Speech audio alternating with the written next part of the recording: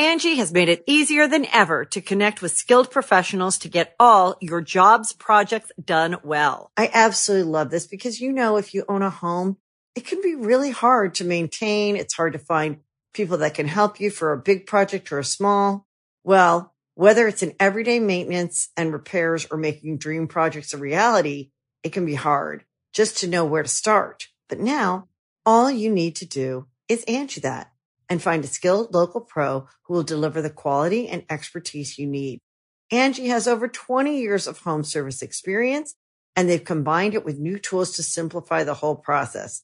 Bring them your project online or with the Angie app, answer a few questions, and Angie can handle the rest from start to finish. Or help you compare quotes from multiple pros and connect instantly, which means you can take care of just about any home project in just a few taps. Because when it comes to getting the most out of your home, you can do this when you Angie that. Download the free Angie mobile app today or visit Angie.com. That's ANGI.com. Hey, what's up? It's Nolan from Past Gas by Donut Media. We are an automotive history show.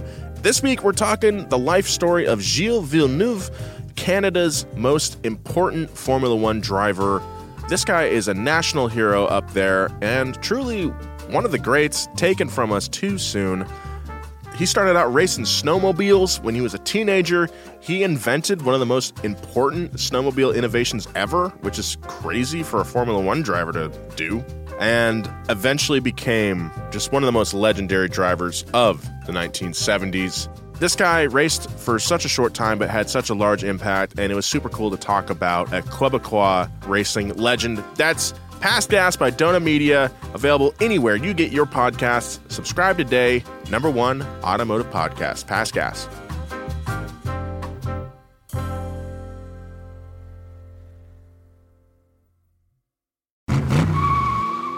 The year was 1888. Carl Benz had just patented the world's first motor car 2 years earlier with the assumption that his incredible technical innovations would lead to a successful business. But he quickly found that his patent motor wagon wouldn't sell. The world just wasn't ready for it. People were skeptical that these loud, messy, horseless carriages would ever be reliable enough to be useful. And so Carl's business chances looked shot, much as they had been on a series of previously failed business ventures. So it was quite the shock when Bertha Benz, his wife, decided to do something about it. In secret and completely unprecedented, it ended up changing the way the world looked at the automobile. Today on Past Gas, it's the story of Bertha Benz's big drive. Past Gas Podcast. It's about cars, it's not about sports. Dude, back in the day, people were like, I don't know about these cars, man. They don't have eyes. Yeah. I don't trust it because it doesn't poop. I remember, I think it was an episode of The Dollop, like before cars in New York City, horse waste was like a huge issue, obviously. But also they would just, like, horses would just die in the street and they would just leave them there. Yeah, at the beginning, cars were sort of seen as like a more environmentally friendly option because horses would just poop and then they'd die and then they'd rot. Yeah. So New York City.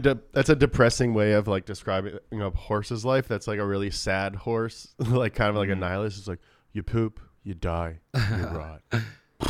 I just watched a video of a horse getting tucked in for bed, and he grabbed the blanket with his teeth and pulled it over his shoulder. See, that's why people were so reluctant to adopt cars. Can the auto car tuck itself in at night when it sleeps? Doesn't have to sleep. Cornelius. The auto car doesn't even roll its eyes at me when I'm trying to climb a tree. What? Is that a trope of a horse? No, I could just see it happening. Like, that's a good horse. Like, I'm trying to like climb a tree. Yeah. I'm not doing it well. And my horse is like, idiot. It's not the first thing that comes to mind when I think of horses, but it checks out. I mean, it is a trope in children's films where the horse, the protagonist's horse usually has like some sort of sarcastic quirks. Yeah. He's a smart aleck horse. So yeah, I could definitely see James, your horse, being like that. I'm the protagonist in the movie of my life. Yeah. That's true. So like, I think I would have like sort of like sarcastic kind of horse. He's like, he's my friend, but he doesn't. Yeah, he kind of keeps you humble. Yeah, he doesn't let me get away with anything. When I was in, so I didn't think I was gonna go to college, and then like applied to a technical school and got in, and like the first day I was like, this is when I turn it around. I was like a D- student in high school, and I'm like, I want to be here. I got to put effort into it. And the first day I drew this like horse face on because I have ADD, and I just started doodling right away. And this horse face made me laugh so hard, but I was like trying to stifle it. And then like the dude next to me saw it, and he started laughing. And I was like, fuck, I already messed up college. Like the teacher was like giving me shit. Is there something you'd like to share with the class? And then you're like, yeah, dude, this shit's gonna make you. I just accidentally drew the funniest horse. I dropped out of college because my roommates and I got a smoke machine, and we would just like fill my roommate's room until we couldn't see at all. Oh my God. And I got so sick that I like missed class for like a week, and then I was like, nah. I'll move to LA. That's pretty amazing. I thought that story was gonna end like, yeah, we put it in my roommate's room overnight when he was sleeping, and he died. Yeah, so they kicked us out. I was going there too. They kicked us out, and I fled out of school for murdering my roommate. California actually has no extradition to other states, amazingly, so that's why I'm here. Rest in peace, Greg. Welcome to Past Gas. We got some horse banter going on, but I am your host, Nolan Sykes, joined as always by my other hosts, James Pumphrey. Whoa! I didn't know what I was going to say. And that was new, yeah. Kept going. And Joe Weber. What's up, Wink Wink Nation? It's been a minute. Let's get back into it. That's really good. Fired up. It's been a minute. It's been a minute. Get back into it. Yeah, as the intro suggests, we are talking about Bertha Benz and her drive in the Benz patent motor wagon, which really set the automotive industry, at least in Germany, in motion. We have a lot to credit her for.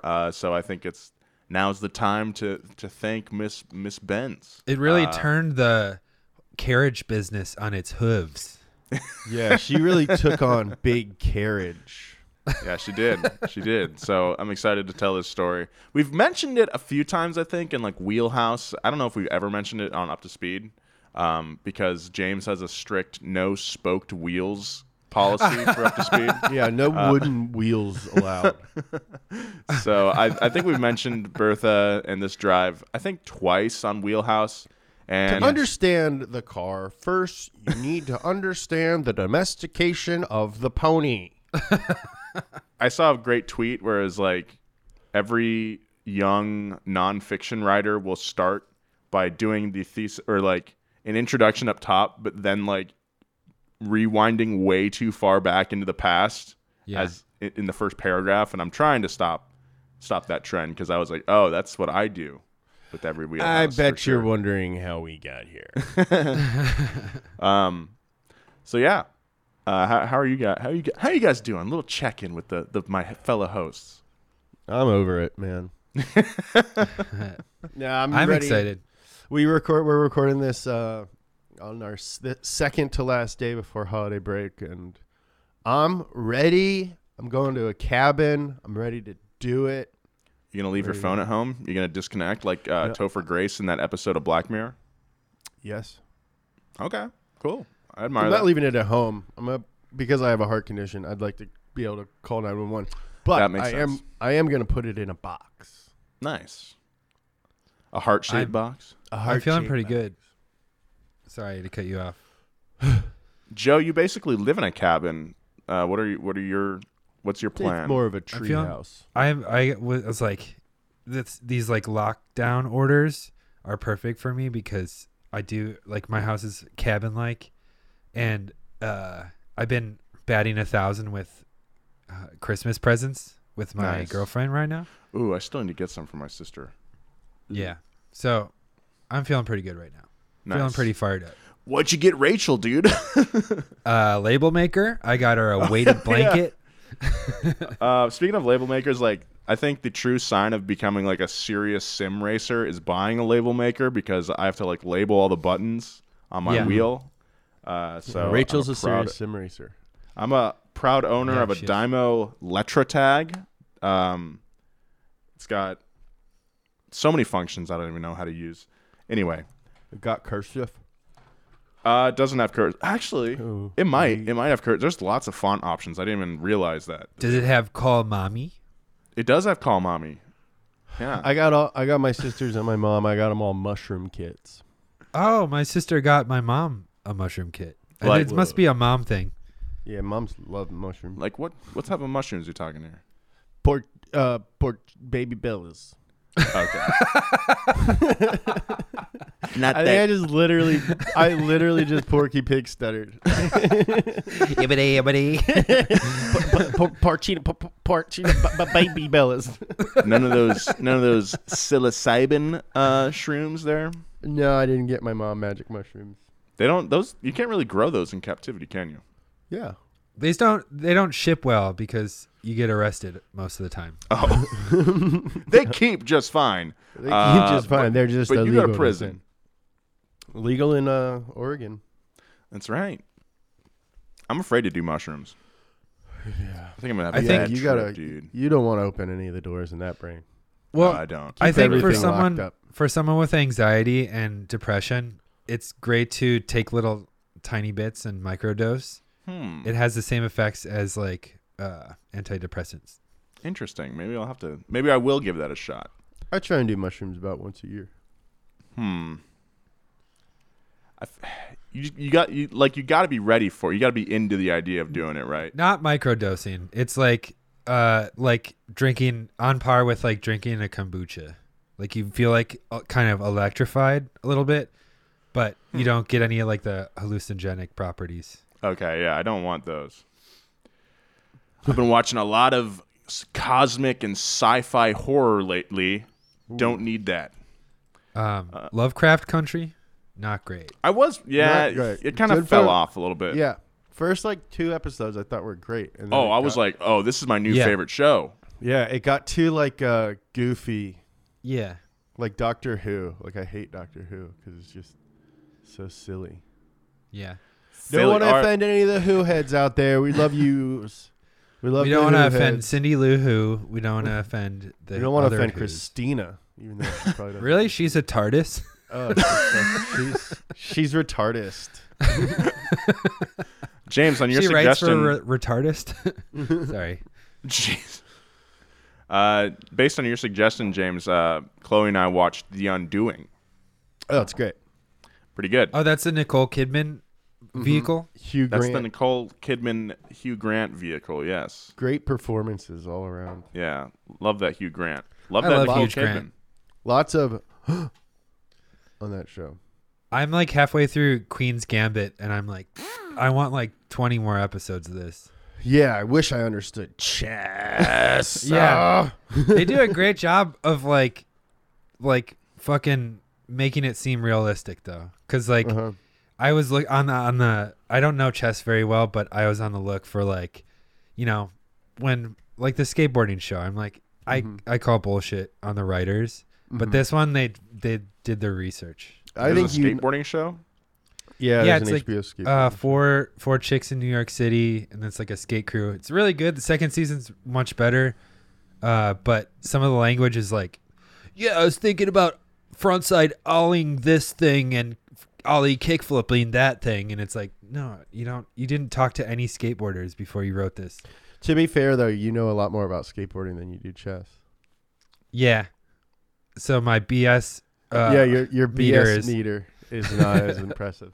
Like you, if you got hired on Queen's Gambit, I think like a chess person would probably be like, this guy doesn't even fuck. This guy's like talked to 2 chess players. Yeah. Oh, he calls everything the Sicilian defense. Yeah, this guy's not even ranked. It takes too long to rank. I don't have that know. time. Yeah, big chest keeping us down. We've been talking for about 20 Yeah, minutes. we really have. We got a lot of bands. Good Got a lot of bands. bands. Yeah, not even bits, just some bands. Just like, We talk about the history of a car. We throw in some bits. We throw in some bants. Bing, bang, boom. You got to pass gas. we talk about Nicole Kidman. It's all good. We'll be right back with more of this story, but first, a word from our sponsors. Angie's List is now Angie, and we've heard a lot of theories about why. I thought it was an eco move. Fewer words, less paper. No, it was so you could say it faster. No, it's to be more iconic. Must be a tech thing. But those aren't quite right. It's because now you can compare upfront prices, book a service instantly, and even get your project handled from start to finish. Sounds easy. It is, and it makes us so much more than just a list. Get started at Angie.com. That's ANGI, or download the app today. Angie has made it easier than ever to connect with skilled professionals to get all your jobs projects done well. I absolutely love this because, if you own a home, it can be really hard to maintain. It's hard to find people that can help you for a big project or a small. Well, whether it's in everyday maintenance and repairs or making dream projects a reality, it can be hard just to know where to start. But now all you need to do is Angie that and find a skilled local pro who will deliver the quality and expertise you need. Angie has over 20 years of home service experience, and they've combined it with new tools to simplify the whole process. Bring them your project online or with the Angie app, answer a few questions, and Angie can handle the rest from start to finish. Or help you compare quotes from multiple pros and connect instantly, which means you can take care of just about any home project in just a few taps. Because when it comes to getting the most out of your home, you can do this when you Angie that. Download the free Angie mobile app today or visit Angie.com. That's ANGI.com.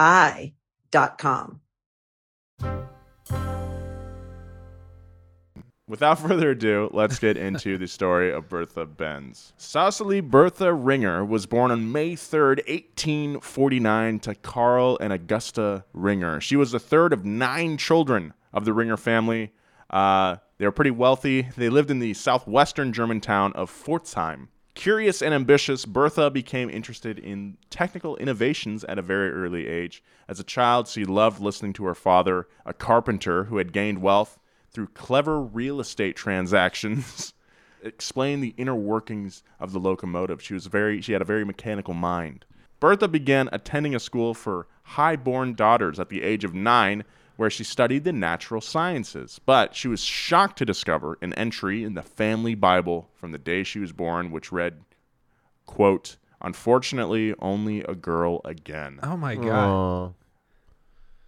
Hey, I got this commemorative Bible to celebrate the birth of your daughter.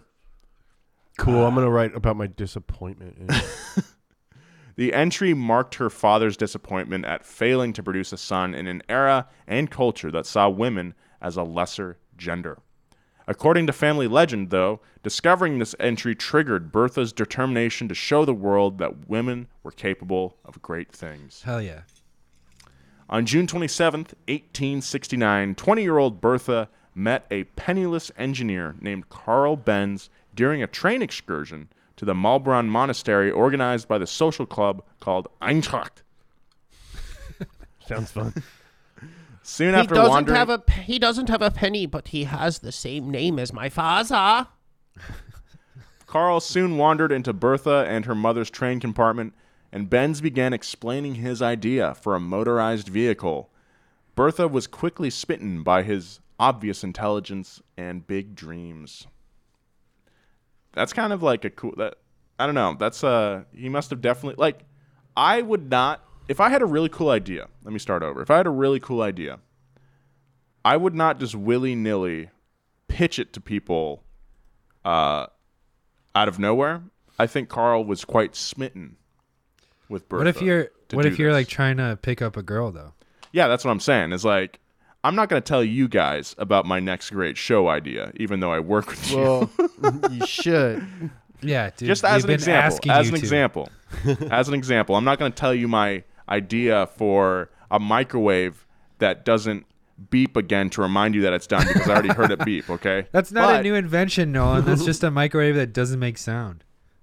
Right. So Really I'm not going to tell you striking my out here, idea for a microwave that doesn't make sound. But if the actress who played Elena in The Undoing is in my train compartment, I'm probably going to try to woo her with my idea for a microwave that doesn't make sound. And I would kick you out of my compartment if you were in there talking about some technical innovations. Anyway, Be like, I'm trying to sleep. This is a train. I don't need to it's like think. 3 a.m. Anyway, Bertha and Carl soon began making plans for a life together. I guess they just really got along. Neither one wanted to settle in Pforzheim, so in 1870, Carl Benz moved to Mannheim, and there he joined forces with a mechanical engineering specialist named August Ritter to found the Carl Benz and August Ritter Mechanische Werkstatt, otherwise known as the Mechanical Engineering Workshop. Does that umlaut have an R sound? Werkstatt. Werkstatt. Werkstatt. Yeah, Werkstatt. August Ritter Mechanische Werkstatt. But Ritter proved to be an unreliable business partner, unfortunately, and the two men were soon at odds with one another. When Bertha realized the problems that her fiancé was facing while he visited her in Pforzheim, she persuaded her father to pay her dowry early and give her an advance on her inheritance to help Carl detangle himself from Ritter. That's a weird conversation. Yeah. It's like you already are embarrassed for your partner in your parents' eyes, you know? You want to have like a viable partner that can make his own money. And then to have the conversation and be like, look, I know he sounds crazy. He starts talking about this vehicle that doesn't exist. But if you could just like a horseless horse. Yeah. And if I'm Carl Ringer, I'm like, I don't want to give this guy a dowry. Listen, you know? Yeah. I'm rich. Marry a rich guy like me. He invented the t-shirts with like the different color around the collar. The ringer tee, yeah. In fact, everybody in this story is wearing a ringer tee. Yeah, so her father, Bertha's father, did not like Carl, mostly because of his bank account, as you guys already alleged. Having worked his own way up from the lower classes, Bertha's father believed his daughter didn't appreciate the rarity of financial security. But he eventually agreed to give her 4,244 gulden, which could have bought Bertha a mansion with some money left over. It was also barely just enough to pay off the company's debts and buy out Ritter. Man. Wow. So they were in trouble, like, pretty early on. According to German law at the time, Bertha was able to act as an investor in Carl's company only because she was unmarried. What?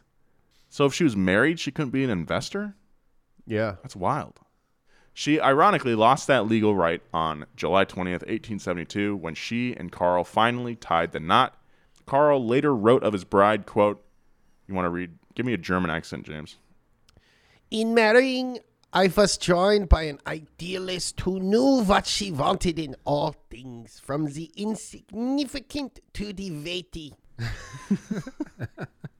Carl moved on to a new manufacturing venture, Benz and C, using the remainder of Bertha's dowry to get the company up and running. The next 15 years of their lives were dominated by financial problems, as Carl needed more money for equipment than the business could provide. In 1877, a bailiff came to their family home, now packed with 3 young children, and seized his machines and tools, which were later sold at an auction to cover claims made by a different disagreeable business partner. This guy sucks at business. This guy is not a good businessman, no. Despite these worries, Bertha continued to stand by her man, which included helping out in his workshop. Here, the couple held many discussions which helped Bertha acquire a wealth of technical knowledge. Witnesses of the time later reported that she knew the engines and the cars nearly as well as her husband. Nearly as well. Together, Carl and Bertha developed the world's first 2-stroke gasoline engine, which they got running for the first time on New Year's Eve, 1879. Can you imagine how crazy that New Year's Eve party would be? Everyone's just huddled around a 2-stroke engine. Yeah. Someone's mixing gas and oil. Dude,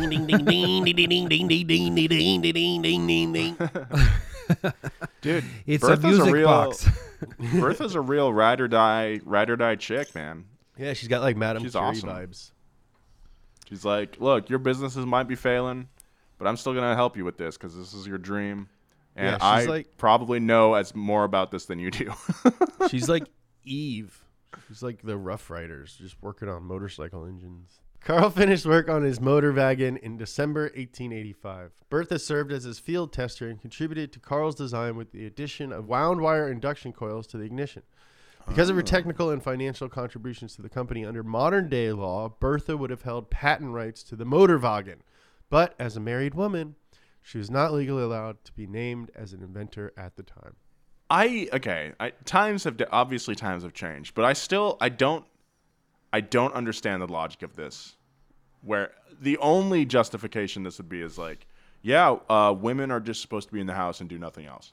Yeah. She couldn't have possibly helped invent it because her husband was around. Women, he's probably smarter. Insane, dude. Women in America weren't allowed to have bank accounts without their husband's permission till like the 60s or 70s. Yeah, women in Saudi Arabia couldn't drive until like 2 years ago.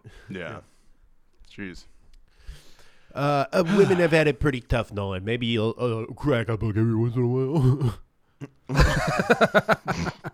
Maybe open up Twitter on your little phone every now and then. Maybe log in and open up Twitter on your phone. It comes in app now. Well, they make it in an app now. You don't have to look at it on your browser anymore. You don't have to open up Internet Explorer to look at Twitter anymore. You can put it on your phone. Hey, you know that little button with the bird on it on your phone? Maybe you open it up and learn about the injustice of the world.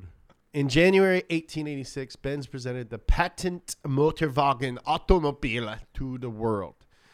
It was the world's first vehicle with gas engine operation, as he called it, on the patent application, which is now considered the unofficial birth certificate of the automobile. However, Carl's business acumen continued to lag behind his technical skill. The first few public displays of his new invention did not go well, including one demonstration that ended when a driver lost control of his vehicle and crashed into a wall, terrifying onlookers. A horse would. It only goes like 10 miles per hour. How did someone crash it? Dude, a horse would never run into a wall. Carl was also a perfectionist who insisted on waiting until the machine was absolutely perfect before marketing it.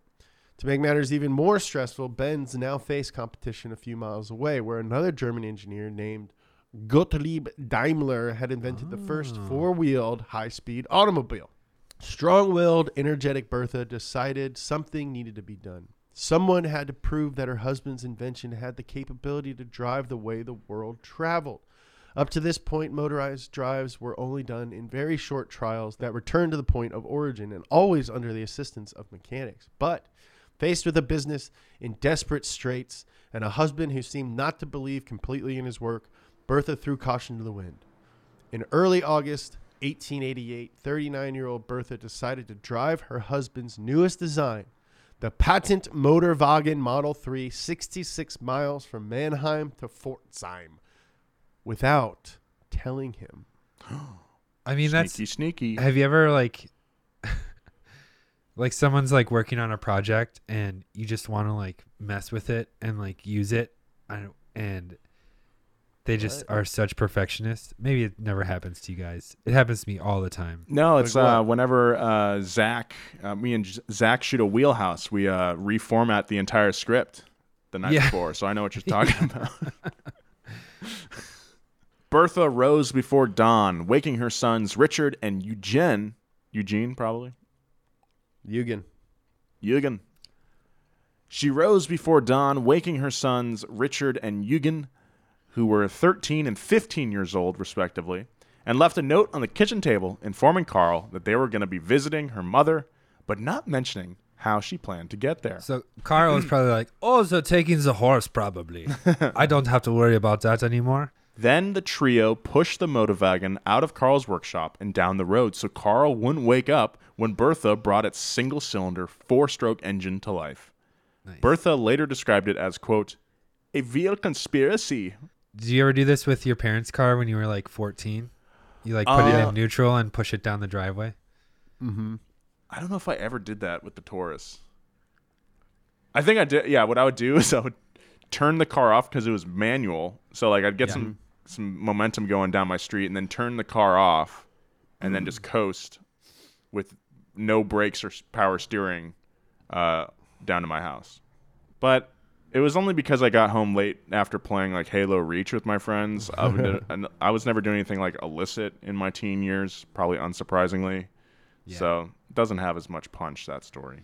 Anyway, the motor wagon Model 3 they had pilfered had a 954 cubic centimeter cc, 954 cc rear-mounted engine capable of 2.5 horsepower at 500 RPM. That's actually pretty interesting. Yeah. That's like weird specs because like a lawnmower, little engine, 4-cylinder thing makes like that same power but at much higher RPM. This thing must have had like a huge cylinder. Wait, lawnmowers are 4-cylinder? No, 4-stroke, sorry. Oh. Anyway, the 2-speed fixed disc gearbox was controlled by a hand lever beneath the steering crank, which pushed the leather strap transmission between discs. I have no idea how this works. It sounds... There was a horse operating the transmission. There were lots of little mice in clothing. The steel pipe chassis... It's basically a factory in there. So they're like pulling levers and there's steam going on. And it's like one of those like those big piano machines with all the different bells and like whistles on it that like... cartoons used to have. And they only work if that song that goes dun, dun, dun, dun, dun, dun, dun, dun, and one of the mice is like fat and he's trying real hard, but the other mouse is like not frustrated with him, but like definitely needs to tell him what to do. And he doesn't want to babysit. Yeah, let's just say that he gets stuck in one of the cogs. Oh no, not Fredo. Goes around a couple times. No. Yeah, it's pretty comical stuff. Too many hijinks in this speed factory here. Yeah. But when he comes out, he's really skinny because he squished out all the fat out of his butt. But he'll go like... Yeah, it's like an accordion walking. Yeah. Yeah, nice. That's like how they used to write movies. Like a bunch of guys would get in a room and be like, yeah, and then he gets like stuck in the factory.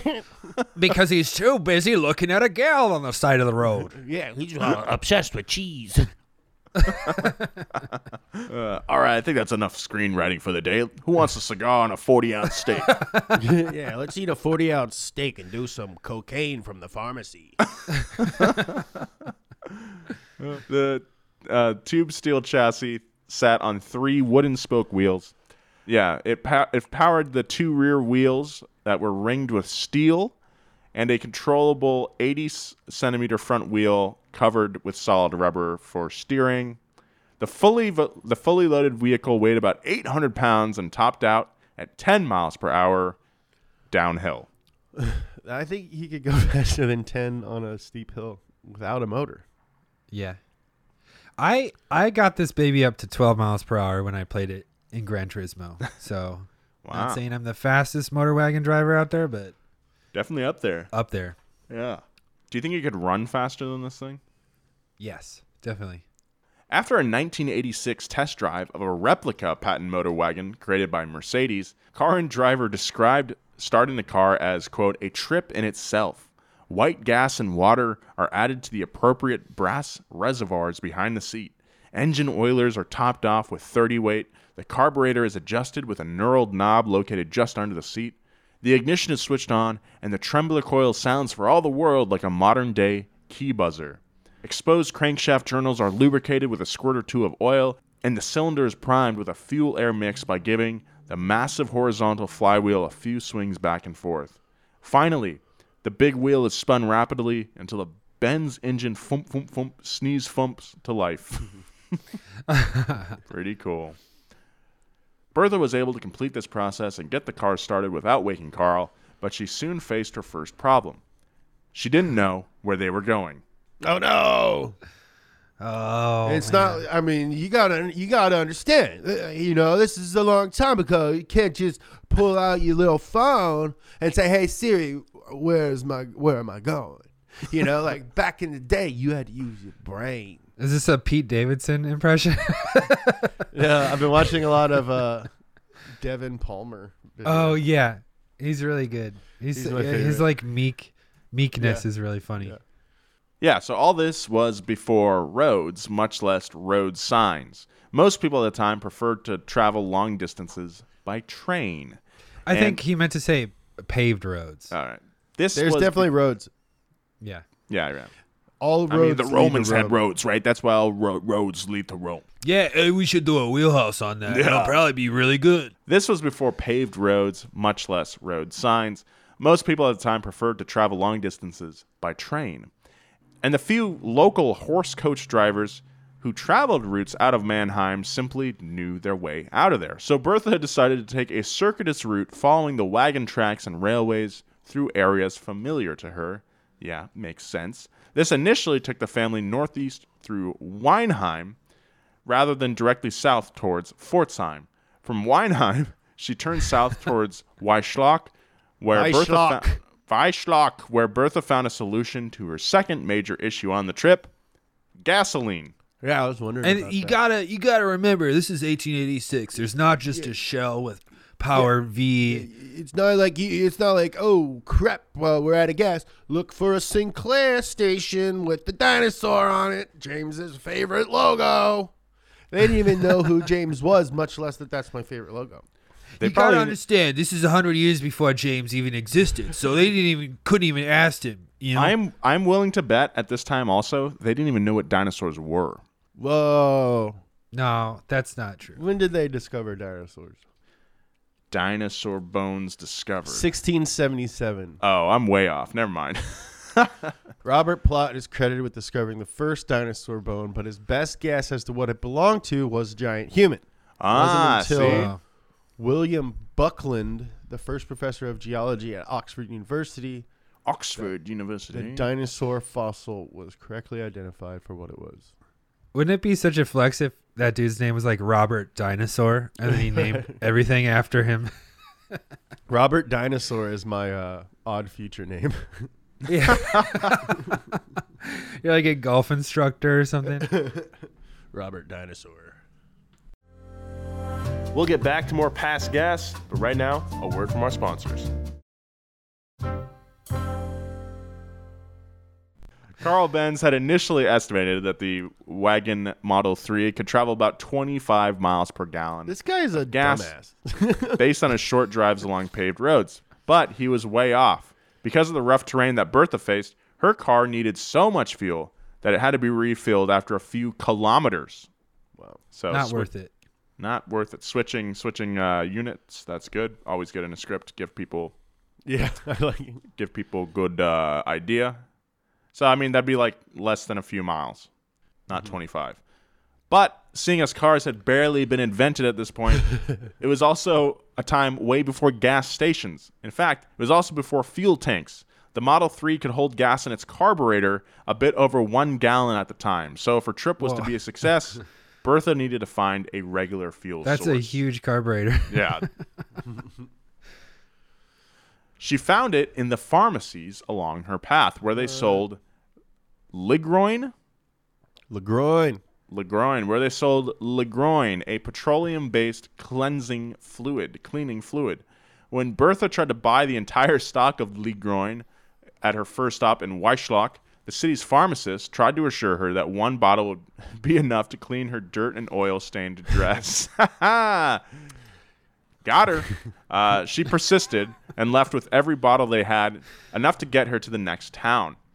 That pharmacy still exists today, in fact, and advertises itself as the world's first fuel station. So if you're in Weischlock and you need some ibuprofen, you might just be going to the world's first Sunoco. From Weischlock, the journey continued through... It's not Sunoco. I don't know what it's called. From Weischlock, the journey continued through Brüssel, where Bertha acquired more Ligroin. Then she turned east again, driving out of the Rhine Valley and along several ancient Roman roads into the hills of the Upper Rhine Plain. Here, and the hills were alive. I mean, they were alive with the sound of music. Here in the hills, the engine's 2 gears and 2.5 horsepower output weren't enough to get it up the hilly incline. So Bertha, Eugen, and Richard had to get out and push the car up steep roads. This car sucks. Near It the weighs village of- 800 pounds. Yeah. I mean, that's a lot to push up a hill. Not for Eugen. Yeah, Eugen was yoked. Yeah, he was like a fullback. It might be and Egon. They were doing. It's Oh. Egon. Yeah. I don't think Not so. like Eugene. I think it's like Eugene. It's spelled Eugen for the listener out there. I think it's Eugen. There's going to be some German dude in the comments being like, "You absolutely butchered Eugene's name." It's actually Ralph. Anyway, Eugen. Unlistenable. 0 stars. Hey, at least he gave us a rating. Near the village of Vilferdingen, Bertha and her boys reached a hill too steep for them to peak on their own. Unfortunately, help from the locals was generally hard to come by because many villagers they passed would kneel on the road to pray, fearing that this smoking monster meant that the end of the world was coming. What? But what a bunch of idiots. But here, 2 young farm hands who were initially wary of the machine finally stepped in to help, and Bertha's journey eventually continued along the foot of the Odenwald Mountains. This being no wonder his business was failing if people thought that this was like the devil. Yeah. Yeah, that actually makes sense with that kind of context in mind. Maybe he wasn't just a bad businessman, but yeah, these people are wearing strange like beliefs. Yeah, like all these guys are wearing like not very well shaped straw hats and like carrying Lederhosen. Wooden rakes. Yeah. Wooden shoes, probably. Yeah. Wooden pants. I just got 2 new fish for my feet. This being the first drive ever that was actually long enough to listen to a podcast, it's unsurprising that Bertha eventually ran into mechanical problems. 2 specific instances stood out when Bertha recounted her journey later in life. The first time the fuel line was clogged, my hairpin turned out to be helpful there. The second time the ignition was broken, I used my garter to fix it in front of my sons. Yes, Bertha cleared a fuel clog with a long straight pin that held her hat onto her hair, then repaired a faulty ignition wire by using a garter belt stripped from her own leg as insulation. I'm telling you, dude, that's pretty, ingenuity. A lot of ingenuity cool. there. Mm-hmm. Pretty creative. Like this. I like Bertha. I like Bertha a lot. In the first, or one of the first episodes of Wangan Midnight, this guy fixes his Ferrari with a pair of lady stockings. What is he? How does he do that? Like the timing belt or something. It's like an accessory belt. In addition to her clever solutions to the first 2 instances of car trouble in world history, Bertha had to make a stop at a blacksmith in Bruchel to mend a chain in the engine. And besides gas, another constant need was water. The engine's temperature was regulated by an evaporative cooling system and had to be constantly refilled from anywhere they could find water. Public bathhouses, streams, and, when there's no other choice, even ditches. This trip has to take so long. Yeah, this is not worth it. No.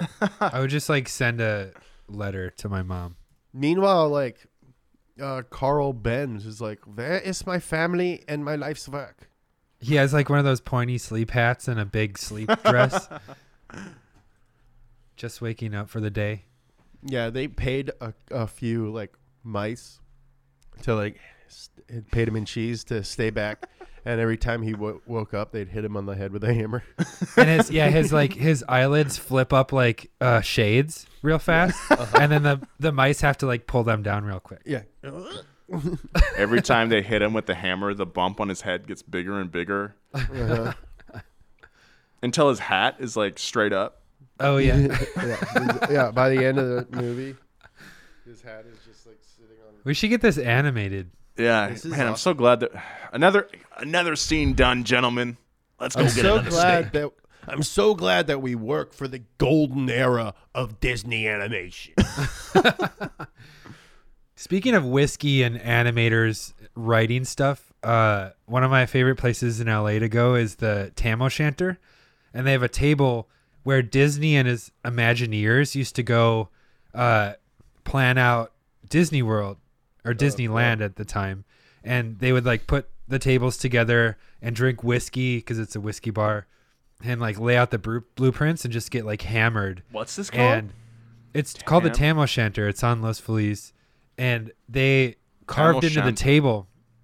They got drunk and carved into the table, and so there's like these etchings in the table that are still there of like amazing dinosaurs of just like drunk animators were like carving into it. Dude, really I cool. want to go here. It's really good. It's like a prime rib place. It's been around for 100 years. I love me some good prime rib. Ooh. Yeah. Ooh, they got cream corn too? Oh, it's so good. Everything is good there. How do you spell Tam O'Shanter? It's Tam. Tam O'Shanter. I've been there. Yeah, it's really good. It's in what's it called? Atwater. Yeah. Dude, I gotta go here. It's owned by Lowry's. So Lowry's bought their prime rib recipe and their seasoning, and that's where they got their like Lowry's seasoning from. Damn, this is like 100 years ago. That gravy looks dope. It's so good.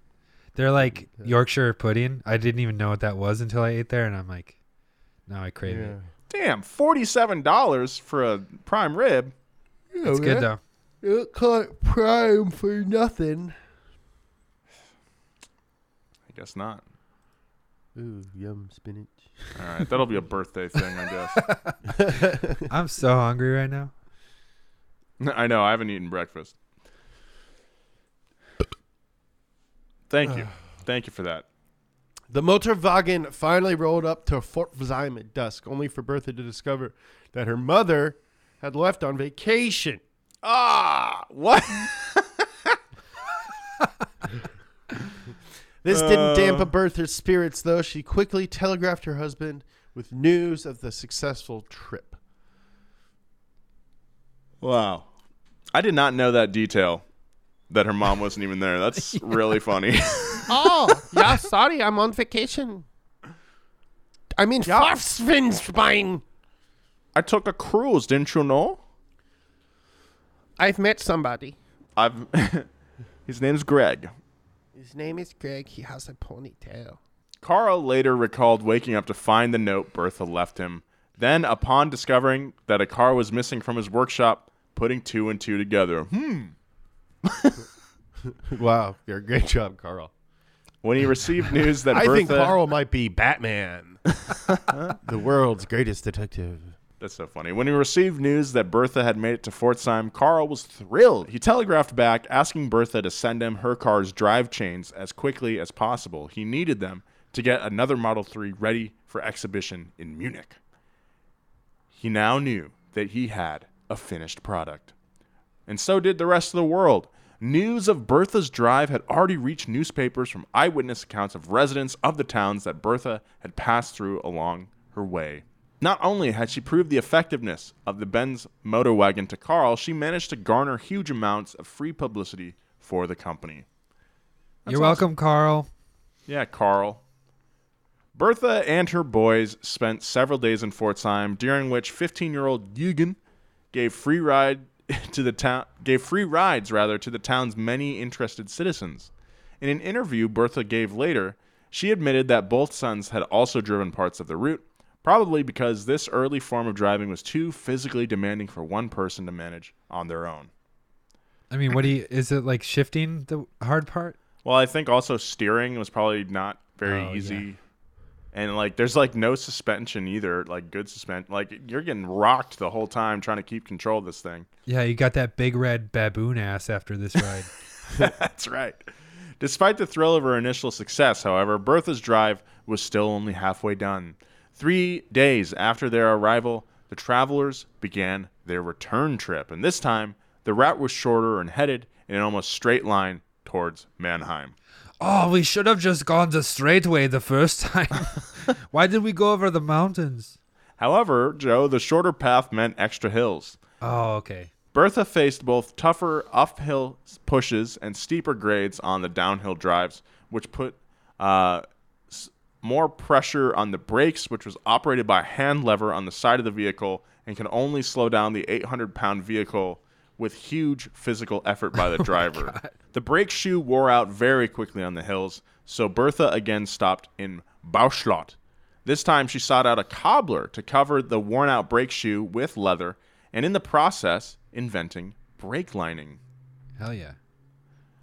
With this final ingenious contribution to automotive history, Bertha completed the rest of her return trip relatively smoothly. Over the 120-mile drive, Bertha Benz not only proved the Model 3 to her husband, as she had planned, but also established the future of the automobile to many skeptics. The avalanche of publicity that came in the drive's wake led to an outpouring of orders for Benz and C. Within a decade, Bertha and Carl's company became the world's largest car manufacturer, with annual sales of 600 vehicles and a full-time staff of more than 400 people. Carl Benz later admitted that Bertha was, quote, much more courageous than me and went on a decisive trip for further development of the motor carriage. Yeah, all she did was test the car. Yeah. She just used your invention. Yeah, but, she was more courageous. I'm giving her credit. Yeah, you're a big wimp. That's unnecessary, man. The trip also led to specific changes in her husband's design. Because Eugen and Richard complained loudly about all the uphill pushing they had to do on their journey. Yeah, makes sense. Yeah. Carl added a lower gear to the motor wagon. Hey, Dad, you know what we really hate about the motor wagon? You got to push it uphill. Yeah, but look at you. You're so strong now. You can play fullback. You're just changing the subject. Look, just add a lower gear. It would be look, really Daddy, sick if you Daddy could got drive you a new dog. And thanks to his wife's repair at the cobbler's, he upgraded the braking system to include brake lining. As a final part of the trip's legacy, it made clear to automakers and sellers for the first time that it was essential to test new models under real road conditions. Who would have thought? Wow. Amid the newfound success of Benz and C, Bertha took a step back from its business operations long before the company merged with Carl's old rival, Gottlieb Daimler, and began manufacturing the Mercedes-Benz. But her belief in the broke engineer who wandered into her train compartment had already been validated. In 1925, Carl wrote the following in his memoirs. James, please. Only one person remains with me in the small ship of life when it seemed destined to sink. That was my wife. Bravely and resolutely, she set the new sails of hope. Wow, that's sweet. Beautiful. That's very nice. Bertha passed away in 1944 at the age of 95, 15 years after Carl had passed. Her lifetime spanned not only the advent of automobiles and airplanes, but just as important to the girl who was shocked by her father's entry in the family Bible, the women's suffrage movement, greater educational opportunities for young girls, and expanded legal rights for all women. In 2008, the Bertha Benz Memorial Route was officially established by German authorities as a route of the industrial heritage of humankind. It's now possible for any curious driver to follow 120 miles of road signs that Bertha didn't have and trace her route from Mannheim to Pforzheim and back again. Bertha's Drive is also celebrated with a biennial antique automobile rally in Germany, and in 2016, Bertha Benz was inducted into the Automotive Hall of Fame 32 years after her husband. But you know what? Better late than never. Amen. And that's the end of the story. Or is it to be continued? I think I would really like to try some stupid long drive in a really antique car like that. I think that'd make for some good content. It'd be fun for 2 miles, and then you'd be like, where do I find Litigol or whatever that's called? I think I'd like to maybe do the Peking to Paris era. Yes. Of cars more. Actual cars. Fair enough. I think first car would be a little rough. Yeah. I don't want to push it under. Years ago, Matt Farah did this thing called All Cars Go to Heaven, where they went on this off-road trail with a bunch of different cars, and he brought a Model T, and it did not go super smoothly. I would like to do something like that as well. I bet it made some great content, though. It did. I think he sold that I think he made Good money for on him. all cars go to heaven. Anyway, yeah, very inspirational story, man. Just goes to show that R&D. R&D. Sometimes you just gotta send it. Bertha was like one of the first people to like send it. Oh, you know? dude, she's the first person to never live. She was like, let's go. Like, let's go. Egan, let's go. That is like a mom thing to say, though. Let's go. Let's go. Come on. Get out of bed. Yeah, definitely. Yeah, mom's got to get people to go all the time. Yeah. And you know what? They deserve all the respect and credit in the world. Moms are great. Here's to all the moms out there getting people to go. All right. Thank you very much for listening to Past Gas. As always, tell a friend about the show. I think that's the best way to help us grow. If you know someone who likes cars, I think they'll like this show. Even if they kind of like cars, but they really love bants and if they love witty bants, about horses, let them know about if the they show. want. If you have a friend who doesn't mind car history stuff, but loves hearing guys talk about bullshit for 30 minutes. Yeah. Anyway, follow. Subscribe to YouTube. Subscribe to YouTube. Get on Twitter. Check out those issues. Go to the Instagram. Follow me and James Pumphrey, Nolan at Nolan J Sykes, Joe at Joe G Weber, Donut at Donut Media, and Bridget at Bridget in a Box. Yeah, Bridget at Bridget in a Box. If you like that fire Volkswagen / Dachshund content. That's right. Yeah. Big thanks to our writer this week, Greg Nix, and of course our producer, as always, Bridget. Thanks for listening. Be kind.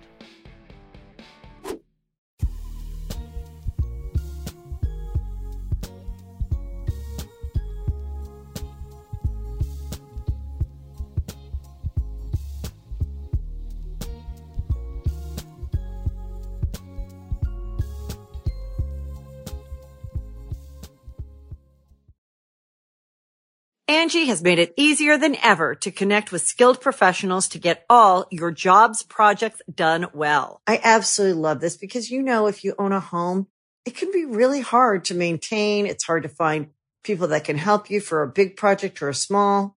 Well, whether it's in everyday maintenance and repairs or making dream projects a reality, it can be hard just to know where to start. But now all you need to do is Angie that and find a skilled local pro who will deliver the quality and expertise you need.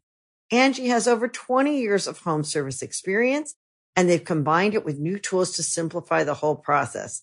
Bring them your project online or with the Angie app, answer a few questions, and Angie can handle the rest from start to finish.